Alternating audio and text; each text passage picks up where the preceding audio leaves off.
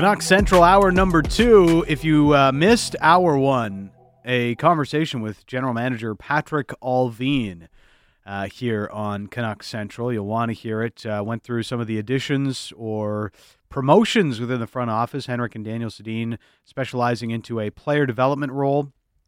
Mikael Samuelsson brought back to the organization in a player development role, as was Mike Komisarek. His thoughts on that, how they are preparing for the entry draft, and what to do with JT Miller and Bo Horvat and their soon-to-be, potentially, expiring deals at the end of next season. So you want to check that out. You can always get any of our exclusive interviews, inside info, and during the season, every single post-game show here on the Canucks Central podcast feed. Subscribe, leave a review. We do appreciate it. Coming up, Don Taylor will join us. Hour 2 is brought to you by Andrew Sherritt Limited, your plumbing and heating wholesaler, a proud family-owned BC company helping local business since 1892. Wonder what Don Taylor thinks of cilantro. Ooh, probably not going to get ratioed the way you did. Although I'm curious to hear what his answer is. Does he need a big bunch of cilantro? Yeah, well, he often talks about his gardening, so I wonder if he's got any cilantro growing in the garden. Don Taylor joins us. Donnie and Dolly, Monday through Friday, 10 to noon. Donnie, I riled up Twitter this weekend because I simply just, I went to the grocery store, I got a couple of things, I was making tacos, whatever, and I wanted some cilantro, and then I realized, I'm buying all of this cilantro, I really need, half of the bunch, you know? It's ridiculous how much cilantro comes in a bunch, and people are very mad at me now. Why are they mad at you? That's the way it's been forever. Well, it's you clearly are a terrible cook if you're not using enough cilantro. Okay, The thing is, cilantro it's a deal breaker for a lot of people. It's polarizing. Mm-hmm. It is very polarizing. Guys, you can't put too much in it, or just putting any of it in can be a problem. I have friends and relatives who think it, and I don't know if you've heard this before, but they think cilantro tastes like soap. Yeah, it's like some kind of a gene that they have that cilantro tastes like soap. Yeah, and I love it. I think it's fantastic. The more the merrier. Absolutely, go for it. Do you grow cilantro in the garden or what? No. My wife's in charge of herbs and vegetables. I handle the shrubs and trees. You do the grunt work, Donnie. Yeah. That's right. I'm pulling up roots and stuff like that. But no cilantro for me. I don't know what she has on the menu in her garden there. But I'm dying to find out. I'll send some over to you guys. Yeah, and scare the bears away when they come trying to take absolutely. some. Absolutely. Don Taylor joins us every Monday here on Canucks Central. So we had a bit of a conversation with Patrik Allvin earlier, and they're making some changes on the player development side. The one thing that every time we go into draft season, Donnie, and lately we've been talking about the shallow Canucks prospect pool quite a bit. It's how is it so shallow? How did we get to this point that the team has missed the playoffs for 6 of the last 7 years, and they've got almost no prospects to speak of? Yeah, some good players that are already onto the roster and are still very young in their careers, but how is there nobody else coming, it feels like? I guess when you trade away first-round draft picks for veterans, even though everybody, I think, would agree the JT Miller deal they'd make again, that's what's going to happen. You're gonna lose prospects, and then if you, by and large, don't draft all that well, you see, and it's not just about the first-rounders, the Virtanen and the Levy misses, but there's been some misses in the later rounds too. And you look at Tampa and the way they've developed with not just first-rounders, but players. Like a Palat who was, drafted later on, and that's just something the Canucks haven't done a whole lot of. And I think it probably. I'm gonna guess if I had to, have a strong opinion on it, it would be more about development than drafting, and giving away a Gustav Forsling, Tyler Madden, same sort of thing. Off they go, and they develop in another, or maybe they develop in another organization. Well, and, it's one of those frustrating things that when you have a team that drafted well at the top of the draft in many years and was in a spot where they probably should have had more draft picks and they never did. And I think that's the biggest frustration, right, Donnie? Because if you spent 8 years and you made the playoffs twice in those 8 years, you probably shouldn't have a draft pick deficit, especially when it comes to the first 3 rounds. And that's where the Canucks are at. Yeah, and I think that speaks to focus. And there was never really a focus of we're going to rebuild, or never really a focus of, I shouldn't say that never really was. There were short spurts where there was a focus of, hey, maybe we should draft well, and maybe we should, pile up draft picks. Oh no, hold on a second. We had a good season. Let's just go for it and trade away our draft picks. And there was never a strong focus from day one. And I think that's where we're at now. That's where the Canucks are at right now. Is that lack of focus really hurt them, and they're left with an empty, not empty, but virtually empty prospect pool where, 1 second they decide they're going to go for it, the next second they're going to make a small R rebuild, whereas if they just would have right off the bat said capital R rebuild, not be afraid of that word, even with the 101-point season in 2014, 2015, I think things would be a lot different now. I think this is part of the confidence in the new regime, is that there does seem to be a focus and a conviction in how they want to take the club forward. And also, hey, Jim Rutherford can strut around with 3 Stanley Cup rings, and he's got a history of being able to manage up to ownership, and that's, I think, one of the things that this team has desperately needed for a while, Donnie. Yeah, and you know what? Let's be honest, Jim Rutherford's in his 70s. I'm sure, and he's just got that presence about him, and like you just said, he's got that resume as well. I'm sure you talk about managing up. I'm sure the first words out of his mouth is, "Yeah, sure, I'll come," but I'm the boss when it comes to hockey decisions. You just let me do that and stay out of the way. And they haven't made very many significant moves yet. And a lot of people are just anointing them as way better than the previous regime. But so far, so good anyway. Looks really promising. Well, I mean, it goes back to what you mentioned, just having that type of focus. And as far as, consumer confidence goes, it will be interesting to see what the reaction is, whatever decision to make on JT Miller. Doesn't that kind of seem like the real referendum point here for this new regime? And either way, it's going to be split. Some fans want JT to stay come hell or high water. Some fans want him traded come hell or high water. And I think no matter what they do with JT Miller, that's going to be the first point, I think, Donnie, where we see some real frustration coming at the front office. And I think maybe Rutherford has been bracing us for this. I mean, he was on your guys' show and mentioned Miller trading, and he says we got to make tough decisions. He mentions we got to make an unpopular move. It almost seems like they're bracing us for something. Yeah, and it seemed when he talked to us last week, I got the sense that, again, we're reading between the lines because they're not coming out and saying what they really feel, and that's totally understandable. So you speculate from what you hear. I thought he was much stronger in his opinion of Bo Horvat in terms of keeping him here long term versus Miller, and part of that might be, well, obviously some of that has to do with age, and I think too with Miller, you're going to be selling high. I mean, Horvat got the 30-plus goals. That's great. But Miller's a top 10 scorer, and you wonder what he could do in the future. But my guess would be if they were going to keep one of them, it would be Horvat, just based on what I heard last week. I think they're going to keep Besser, too, it seems, even with the one-year qualifying offer, and see what they can get for JT Miller. And that's where the focus comes in, where you keep the younger player in Horvat, who also had a pretty good season, and you grab some real valuable, hopefully young assets in return for Miller. Right now, that's what I think will happen.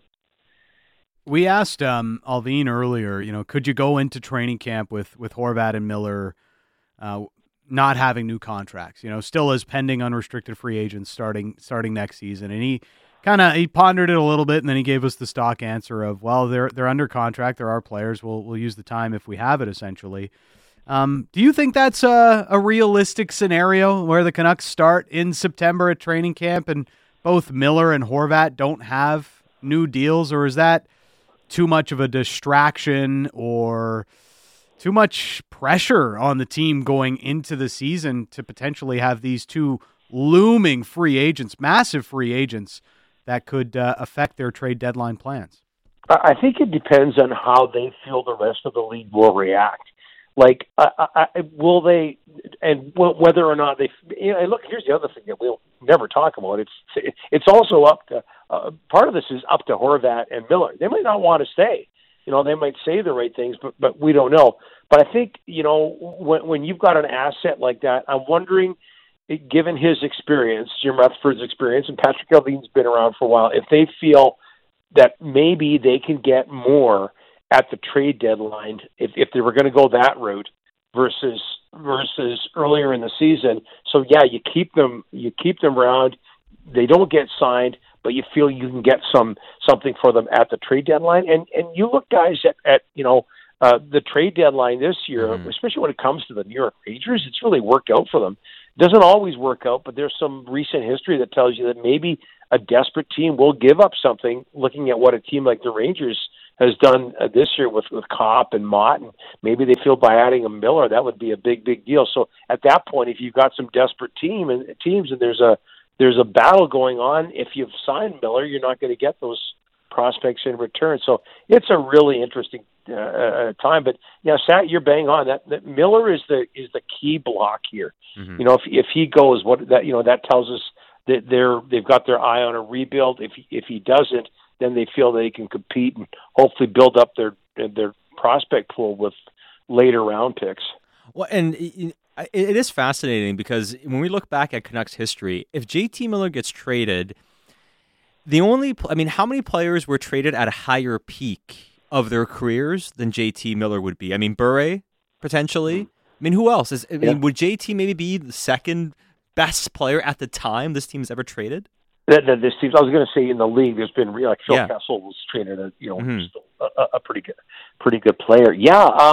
Well, I guess you could argue for Linden, but I think the stats show that he was on the downside when they made that deal. Although it was made big waves here, I guess. Todd Bertuzzi was never really the same after the. Yeah. But there was still a lot of hockey left. I mean, heck, he made. Gretzky had him on Team Canada in 2006, and that was after the Moore incident. And what a bad penalty he took at the Olympics too. Remember in Torino? Yeah, that's right. Yeah. So did anything go right at that Olympics? Not really. Oh gosh, I can't. It was just awful. It was like the worst Olympics. The town didn't care, and it was not good. This is all due respect to Henrik and Daniel and everybody on Team Sweden, but it was just really not very memorable.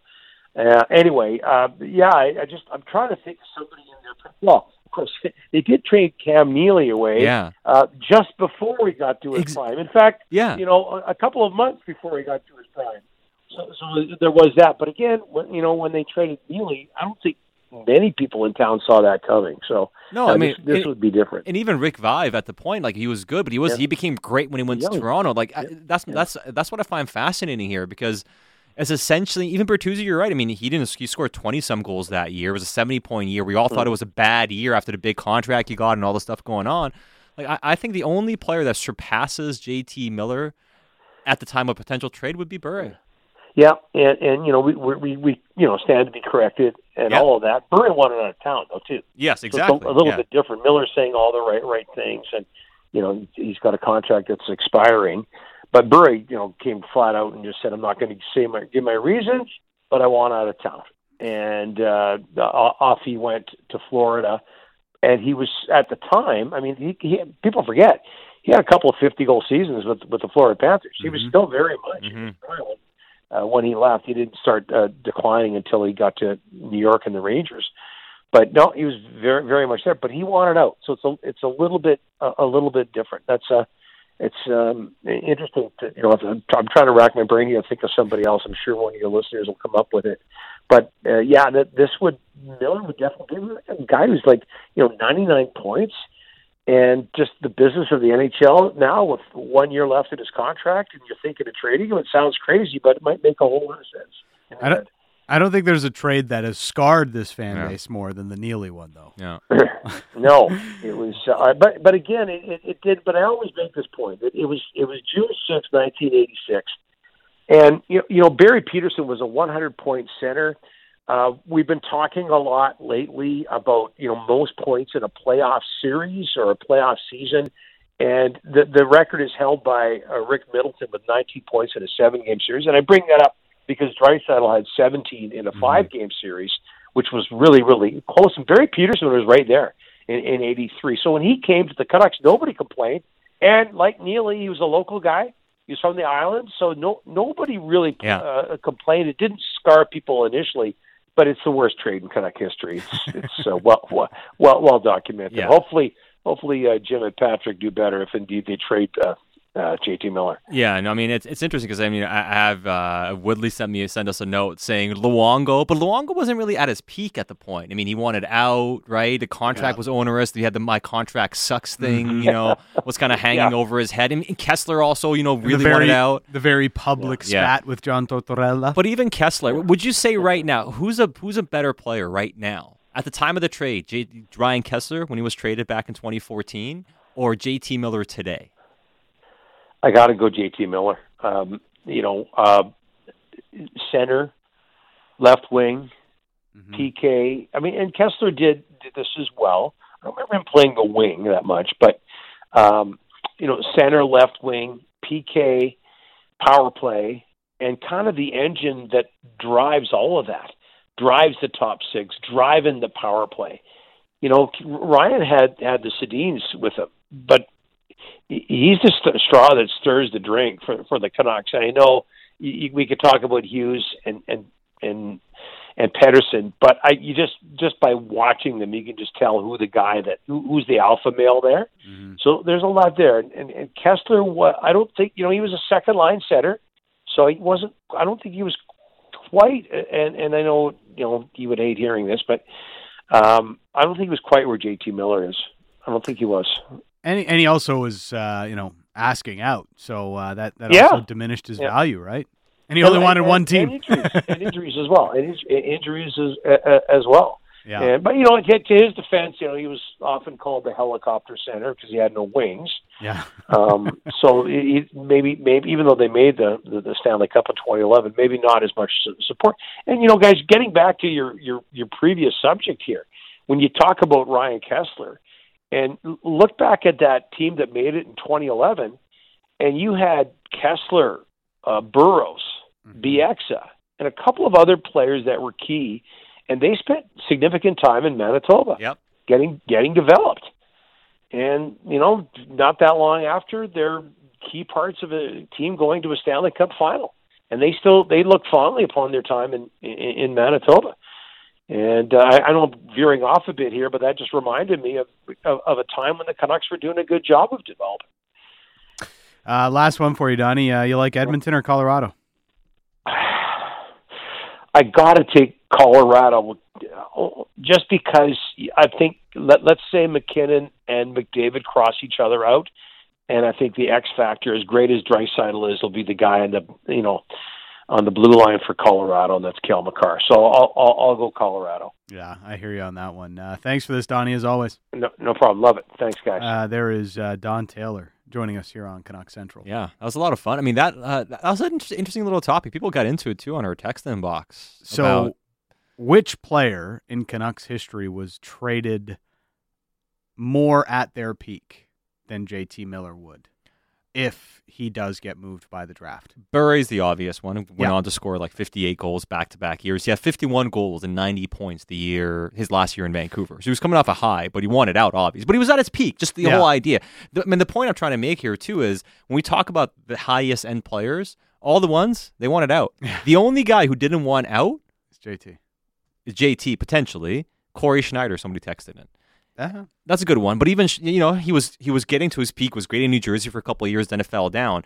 That's probably the closest one. It's probably Corey Schneider and JT Miller, and especially because Schneider didn't want to be traded. I mean, the team traded him. Everybody else, though, what usually, there's something that leads to them not being there anymore. Them wanting out, that leads to them not getting him traded. You don't oftentimes see a player this good get traded by a team out of their own volition. Yeah.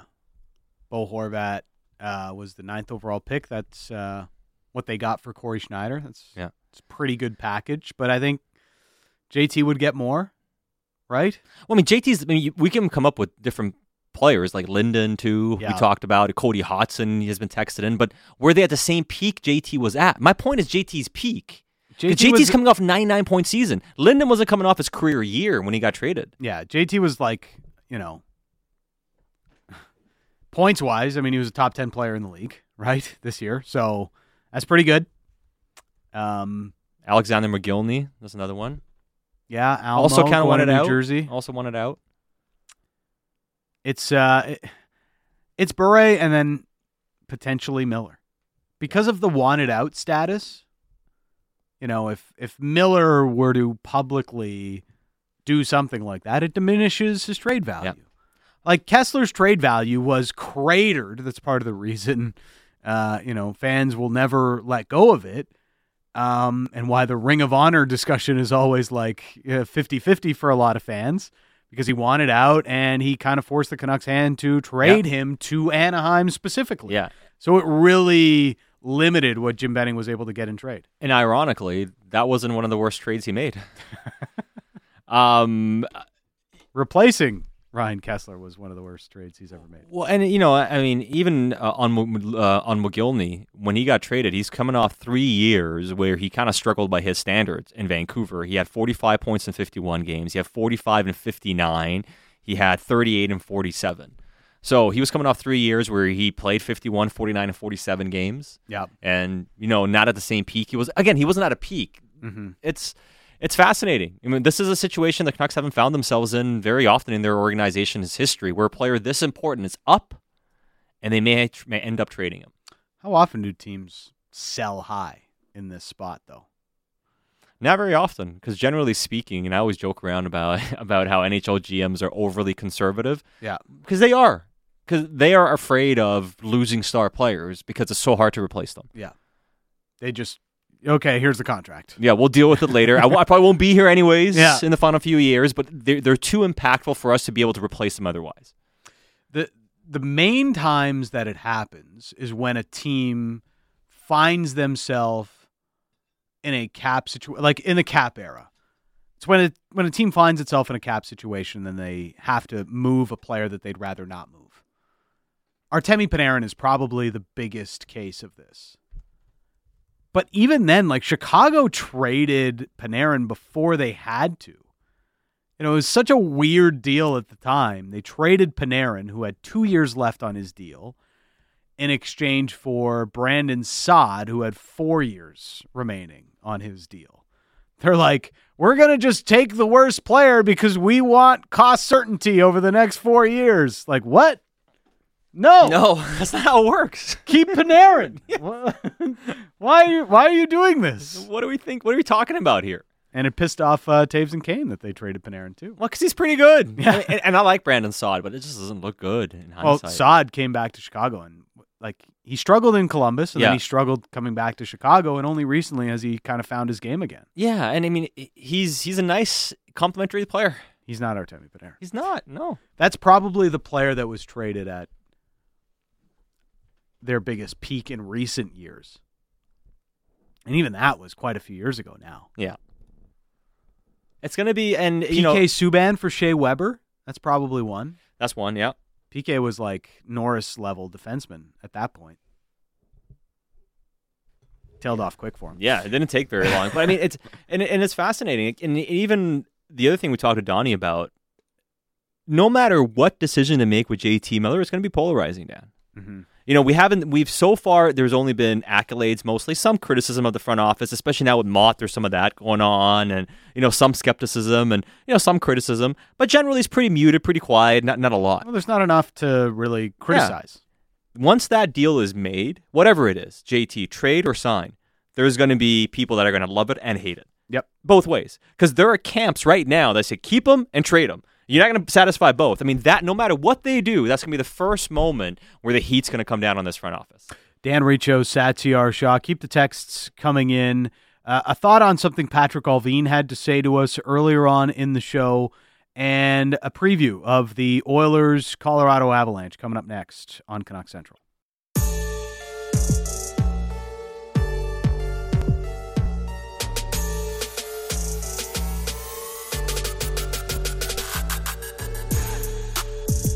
This hour is brought to you by Andrew Sherritt Limited, your plumbing and heating wholesaler, a proud family-owned BC company helping local business since 1892. We've struck a chord with some of our live listeners here, either on the Sportsnet app or on your AM dial, 650, HD Radio 3, 96.9 on the FM dial, 650, 650 on the Dunbar Lumber text line. Andy and Langley. Don't forget Seth Jones for Ryan Johansson. That was a sell high type of trade. And also says, trade Miller, sell high. Not going to win the cup next year. Get something that will help the team in 3 years when the window will be open. It's so simple. Yes, so simple. We should all be GMs. Simple. We should. This is why, like, NHL 22, Eastside Hockey Manager is also great. Yes. Did you ever play Eastside Hockey Manager? That was an old one. No, I never played that. That was, like, really old. You're younger than I am, too, Dan. I just loved manager games. You know, I'd play... you play Football Manager now yes. on your phone? Yes. But Eastside Hockey Manager was pretty high end. Anyways, you build your hockey team. You don't even play the games. People never really understood that. Like, so wait, like you play a video game, but you don't even play the game. It's like, yeah, it's the same as you like simming through a season in NHL. Well, I mean, that's pretty much what I would spend more time in dynasty mode building teams than I would playing the game. Yeah. Especially in basketball, like I just do like an all-out draft out my team. Do the fantasy draft, the whole bit. Basically, I mean, I did more fantasy drafts in my NBA games than actual games played. Yeah. Like, I suck at playing games, but I'm great at making trades. Yeah. But, you know, what Andy and Langley is getting to, like, it seems so easy, right? It always seems so easy. You trade all these guys, you get a bunch of draft picks, and then you're eventually going to be good because you got so many young players. Well, ask Buffalo how that worked out for them. But honestly, I mean, the biggest issue this organization has had, and we spoke to to Donnie about this, was what's your actual plan? Yeah. And are you sticking to it? And who's in charge of running your operation? When your plan changes every 6 months to a year based on your results, you're not going to have any cohesiveness. And constantly it was this rush. And they said it from day one. It was about, we want to be competitive, but we also want to build towards the future. Mm-hmm. And when they made the playoffs the first year, I mean, I remember Trevor Linden, you know, him and Jim both were very, very almost bordering on arrogant with how they said that this team is doing everything they said and it's validating their opinion and this is what it's going to be like from this point moving forward and all this sort of stuff. And it was a mirage that they fell for. And it took like Linden a few years to figure that out. But as soon as he realized, okay, we got to pump the brakes on this and take our time. And, you know, we can't just turn this around in a hurry. It's not like a video game. It took Linden a few years to figure that out. But at that point, the vision had already been sold to the owner. And Jim didn't want to move away from that vision. So then that big breakup happened. And that was the most pivotal point where everything really went awry. Because I think with Linden in charge, when he finally learned what he had to do, when he finally figured out, okay, now you delegate, and now you have the draft under Judd Brackett. Now you had development doing its own thing. And you had a more cohesive plan. Then all that stuff was stripped away. The Canucks got worse in their scouting meetings. They got worse in their scouting development. They got worse in player development. Or when Linden left. And not because Linden left, it was because things fell through the cracks. And we don't have proper leadership in your front office, and you don't have people that don't delegate properly, these things happen. There are times that people in the organization would voice frustration about a lack of communication between different levels. I mean, there was a story about how 3 different scouts and management ended up in the same game to scout the same prospects without any of them knowing they were all going to be there. Wow. So when this type of planning and mismanagement happens, it goes beyond evaluation. It's just so many things falling through the cracks that eventually cost you. And that's where the Canucks found themselves in. And that's why they probably should have made the move they made 2 or 3 years ago. Yeah. And, you know, you felt it even last year when they had that big COVID outbreak, the lack of communication, really did not help the organization when they were really going through a very difficult time. Now you kind of hope it's all changed, but we don't know because we don't have enough of a track record to go on just yet. But you think about a plan, you think about focus, even when this team was bad and kind of rebuilding, it was not rebuilding by choice, right? It was just, hey, we're bad, right? But we're still going to try and make the playoffs next year. And that's not really, you can't do that, right? And it's part of the reason why they are in the position they're in with such a shallow prospect pool. And we talked to Patrick Allvin earlier about trading down in the draft.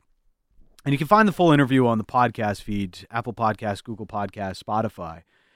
But straight up asking him about the idea, the process, the strategy of trading down in the higher rounds of the draft to collect more picks. And it's an answer that we kind of talked about in the past, where it's not a, hey, we're going to do this no matter what. It's always with the context of how the start of the draft plays out. Every single forward-thinking organization wants to trade down. They head into the draft saying, we'd love to trade down. Yeah.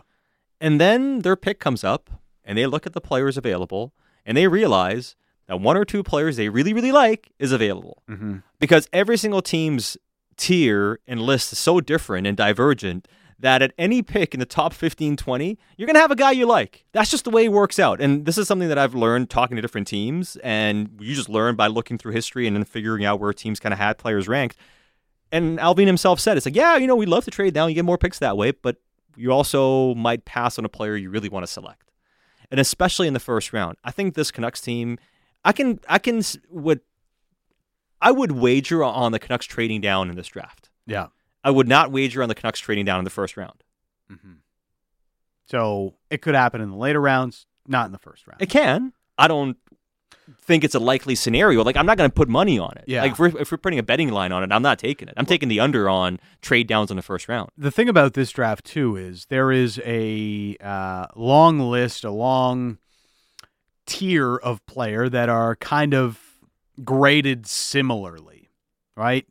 And we've talked about this, how if you end up having a player fall to you, you're not going to let that player pass. It's very realistic to think the Canucks end up with a player that they have ranked top 10 on their board at 15.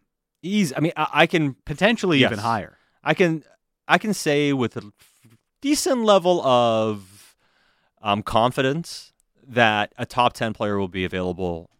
Yeah, for them at 15, a player they view as a top 10 player. And when it gets to that point, are you trading that 15th overall pick? Probably not. When you're like, hey, one of our top 10 talents has fallen to us, we should just take him. Probably not. And hey, maybe it happens, and I'd love to see, and be surprised, but ultimately that's where it comes down. And that's why I've always been skeptical when I hear about trade downs in the first round. And it's easy to look back at it in hindsight and say, hey, the Canucks could have traded down from Ulevi's spot, and, they could have had an extra pick, and they could have traded down this year and still got the player. But if you value the player, you're not going to want to trade down. Let's get to a couple of different things before we close out the show today. And I'll bet on hockey like never before with Play Now Sports, your local BC sportsbook. I wanted to take a look at the Edmonton, Colorado series before we finished up today. Oh, I'm so excited for this, Dan. I'm so excited for this. So we've got 4 top 10 players in the league going up against each other. Yes. Potentially, well, depending on where you rank Mikko Rantanen, probably 15. 15. Yeah. I mean, 5 of the top 15. 5 of the top 15. Yeah. Not bad. It's pretty good, yes. I'd say. Not bad at all. I mean, especially with the way Devin Taves is playing, some people would even say, if you do like maybe 5 or 6 top 20 players. I mean, hey, point being, you're right. Let's stick with the top 10. They got 4 top 10 players in this series. I am hyped to watch these two teams go head to head, and I think it's going to be more fun than the Blues series, and it's going to be more fun than the Battle of Alberta. Will it be more fun than the Battle of Alberta? Yes. Does Edmonton have a chance in this series? Yes. Doesn't seem like many people think they do. Well, they're wrong. You think Edmonton's got a chance here? I mean, when are we doing our predictions now? I mean, we're just talking about the series. Okay. Tomorrow, game 1, money line, $2.55 at playnow.com for the Edmonton Oilers. So they are pretty heavy underdog in game 1 in Denver. Colorado, $1.54 on the money line for game 1. We'll have it for you on Sportsnet 650. Look, of course, we're coming off a series where Connor McDavid and Leon Draisaitl look like they could do literally nothing wrong, where Edmonton's second line dominated any of Calgary's secondary scoring bar Michael Backlund, right? Everything clicked for Edmonton in one series. I can't expect it to click again, Sat. Like, there's too many holes on Edmonton's roster. I'm not believing in the Band-Aid that Connor McDavid and Leon Draisaitl put over this team, they're not going to be able to defend against Colorado and the stars that they have. You're not, stopping Milan Lucic and Trevor Lewis anymore. You're stopping Kadri and Rantanen and all these guys that are way better secondary scorers than anything Calgary had to offer. Well, I don't disagree with anything you just said about the secondary scoring, the advantage, and the biggest disadvantage Edmonton has in this series is their defense and their lack of pace on that defense. Like, I think Bouchard's going to be in trouble. I think Duncan Keith's going to be in trouble at times. Duncan Keith is going to really have a tough series. He's been good in the playoffs. He has. Give him credit. Yep. But I think this matchup is tough for him. Mm-hmm. The speed is going to be really tough for a lot of the defensemen on that team. Even Tyson Barrie, with how he doesn't know how to defend, he's going to have a lot of trouble. So I think those guys in particular, half your defense is going to be in tough, at least. Yeah. And that's a problem. And Mike Smith against Colorado seems a little scary. However, who is stopping and getting in Connor McDavid's way? I understand what you're saying about how they can't stay as hot as they've been. But who is stopping those guys on that? What is Colorado's biggest weakness? They can't defend. They're not good in their own zone. And those guys... Yeah, but they can defend better off the rush than they can when they get stuck in their own end. And Edmonton is more of a team that is going to score off the rush and in transition than they are kind of like the Blues, who like to get set up, get and play below the hash marks and really force you to make strong plays defensively, get you to play strong positional. And, Makar is much more comfortable transition defending than he is when he gets stuck in his own end. Well, I don't think the whole team can play that style. You're right, especially their third and fourth lines. But why can't their top six? Yeah. I mean, you look at McDavid, Draisaitl, and Kane. Nobody's getting in their way. Nobody is. Yeah. I don't care. They're not. They're going to eat. So they're going to do their thing. But even Ryan Nugent-Hopkins and Hyman, they got speed. They're aggressive. Yeah. I mean, we're not talking about guys who are slouches. I think they can play down low. They can win battles for the pucks and forecheck well. So the issue is going to be, how do you handle your third and fourth lines? And does Edmonton ultimately have enough secondary scoring, to your point, to overcome this? But I keep looking at the series back and forth, and I'm not super impressed by how Darcy Kemper's been playing. I don't like how Colorado defends. That's the biggest X factor here. Darcy Kuemper. I mean, if Kuemper was playing well, it's a huge advantage over Mike Smith. I'm not sure that's an advantage at the moment. The one thing that really cratered Calgary more than anything else is Markstrom just could not consistently make saves. No, he couldn't. Now, they also give up a lot of high quality. I mean, Edmonton generates high quality chances. Yes. I mean, Connor McDavid is going to... They've got the best players in hockey. Exactly. That's not going to magically stop happening. Yeah. Darcy Kuemper is going to be in trouble in this series too. So I look at the series and I look at all those factors. And you're right. Colorado is a favorite team. They should win this series. There's zero value in betting on Colorado. None. None. Yeah. Over at playnow.com, the series odds, okay, on the money line, Avs 140. Oilers paying 3-1. I'm taking the Oilers to win this series then. Oilers are winning this. I don't know how many games. You're saying Oilers going to the Stanley Cup I'm saying Oilers going to the Cup final. And I'm taking the value on this bet. There's no way I'm not taking the value. Bet. Huge value. I mean, you're getting over 3-1 odds on Connor McDavid. Mm-hmm. I'm taking it. See, it's from a betting perspective. Yeah, you're right. There's no way I'm taking the Avalanche. Like, there's just no value there. But I honestly think, as far as upsets go, Edmonton has a chance. Edmonton has a real chance of winning the series. Who's stopping McKinnon? Who's stopping McDavid? You know what I mean? Like, you're right. I mean, it's going to be Colorado has more. Yeah, but they just got more throughout the entire lineup. But is everybody coming through? Everything went well for Edmonton. Did everything go well for them? Really? I mean, Mike Smith gives up a howler. I mean, they had bad moments. Okay. The first game was terrible. You know how bad Mike Smith would have had to be worse than Jacob Markstrom in that series? They gave up 7 goals. How many goals did they give up in the first game? 8? 9. They gave up 9 goals in the first game. Yeah, it was one game. But they still ended up winning. But my point is, like, those things can happen. Yeah. They still found a way to win, and they're still a team that can lean heavily on those top-end guys. The other thing I wonder about Colorado, too, is special teams. Their PK is going to be in trouble. I mean, everybody's PK is in trouble against McDavid and Draisaitl. Exactly. I think Edmonton has a better chance with their PK. I feel like to you're slow down buying Colorado. what Jay Woodcroft is selling on the Oilers, that he's got the whole Pierre Dorion vibe going, like we're a team, and they're playing more like a team. There's something to that, but I'm just going with the best two players. I mean, what did Leon Draisaitl do in the first 2 rounds? What did he do in that round? He did something nobody's ever done in NHL history. 17 points. 17 points. Like, it's not like I'm sitting here and saying, this is a decent team that can upset the Colorado. I'm talking about the 2 best players on the planet and a guy doing something on one leg nobody's ever done on 2 legs. 17 points in a series. And he's doing it on one leg. Am I buying into the hype? Maybe a little bit. But I think it's too much juice and value and intrigue to bet against Edmonton. So I don't like betting on Colorado and their series odds because it's too much, right? You're paying too much juice. How about Nathan McKinnon paying $4 on the money line to have the most points in the series? Ooh. That's actually good. If you That's a like good Colorado to win the series, I like that bet. Take that bet rather than betting Colorado on this. Well, Nathan McKinnon has a better playoff point per game average than Connor McDavid does. Yeah, for his career. McKinnon's like one of the top players all time. Yes, he's been unreal in the postseason. This is the first year McDavid is going off in the playoffs.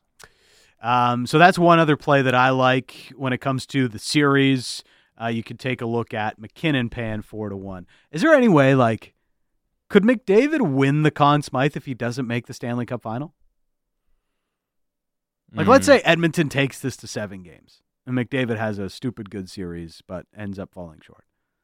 Is there any way you could award? No, stop it. You can't award the Conn Smythe to a player not in the Cup final. Stop it. Wasn't it the same situation when Erik Karlsson? Yes, I was just thinking about that. Yeah. And he people were talking about it, but I don't even think he was close. No, you can't. How? No, you got to get to the Cup final first. I mean, that's incomplete. Yeah. You know, you got to have something. Yeah, it's what it's like. It's like doing your test and not signing your name on it. You did the work, but you didn't finish it. You didn't get to that final stage. If you're not in that final stage, you can't be considered. But if he got to the Cup final, and he lost in the Cup final, then could you give it to him? Yes. I mean, we've seen that before. J.S. Jaguars won it before. There's been a few guys. I think Ron Hextall too. In the 80s. Intern Ben, we do have a question for you before the end of the show, but I do want to text. I want to get some of the texts in from the listeners who are all about this Colorado-Edmonton series. Makar is going to lead the Avs in points. That's from Marcus and Gibson's. That's a good one, too. That pays 4.5-1 over at playnow.com. Oilers-Canes Cup Final, Fernando Pisani resurrected as Zach Hyman. Take it to the bank. Hyman's a bit better than Pisani, but what a run Pisani. Watch your mouth. I mean, he's got 20 goals in 20 games. What was it? He was nuts. He just disappeared after that. Well, I think he had, colitis or something. He had some issues. Right. He had some intestine issues, unfortunately, that cut his career short. Kadri will be in McJesus's hip pocket every shift, every night. Yeah. And Connor is not going to like it or be able to keep his cool. It's a good point. Tikkanen treatment. It's a good point. I mean, all the factors point in Colorado's favor. Clayton and Qualicum, you guys are underrating McDavid's ability to win the series on his own. I'm picking the Oilers. I believe Sad is in fact not doing that. Kemper just needs to be average. Makar will be the X factor. That's from Torgy. And Colorado is miles better than Calgary, and Edmonton isn't as good as they showed. That's from Torgy as well, who's blowing up the text line. Yeah, I mean, hey, look, I understand. I'm just not enamored with Colorado. I see more flaws than most people see with them, and maybe that's why. And personally, and you know what, that could be my issue here, that I'm seeing too many flaws, and I want to pick somebody to upset them. I will admit that could be playing a factor here, because we all have unconscious bias to a certain extent, but I really believe Edmonton has a good chance of winning the series. It's not just how talented Colorado is. One of the things they do, and they don't defend very well, but they always overload the offensive zone with their entries. They activate the fourth defenseman, or they activate the fourth player more than anybody else in the league. You see it with Taves, you see it with Makar, Eric Johnson even does it quite a bit, especially when they had Sam Girard in the lineup. They obviously don't have that anymore, but like they activate one of their defensemen all the time more than anybody else in the league. I don't know how Edmonton defends against that. But here's they're the not thing. a good defending team. No, they're not, but neither was St. Louis. Yeah. And St. Louis had Colorado. That should not have been, that series could have been a 7-game series. Yeah. And the Blues really got in their own way, especially in Game 6, especially, it was a Game 4 where they screwed things up as well. Colorado has some flaws, and I think to the points you mentioned, here's the thing. When you overload, though, a lot of chances the other way can happen. Yeah. And especially when you have those guys that Edmonton has. We'll see if they do that when McDavid and Draisaitl are on the ice. All right, quick thing before we go. We talked about it on Mailbag Friday. Josh, you understood the assignment. You watched Goodfellas. I did. Ben Turn did not. He did not do his homework on Friday. He had the whole weekend to watch Goodfellas. Have you watched Goodfellas yet? No. Oh, Oof. Real spider move, if you ask me. Wow. Total spider move. Ben. I wish I knew what that meant. I don't. Yeah. Yeah. We'll see if you ever do. Apparently, it's not very good, though. No, you don't want to be Spider, as Josh found out. Very disappointed in you. I'm not mad. I'm just disappointed, That hurts. which is always worse. Yeah, that's way worse. All right. Well, make sure you do that. Maybe watch Game 7 tonight instead. Rangers and Carolina Hurricanes coming up on Sportsnet 650. Tomorrow we will have the Edmonton Oilers and the Colorado Avalanche, Game 1 of that series. And Sat's been doing his homework on some of the Canucks' most recent draft class. And despite what we were talking about today, it may be a little bit more promising than you think. Stay tuned for tomorrow. That's coming up tomorrow on Canucks Central. For producer Josh Elliott Wolf, intern Ben, my co-host Sat T.R. Shaw, I'm Dan Riccio. Enjoy Game 7 on Sportsnet 650.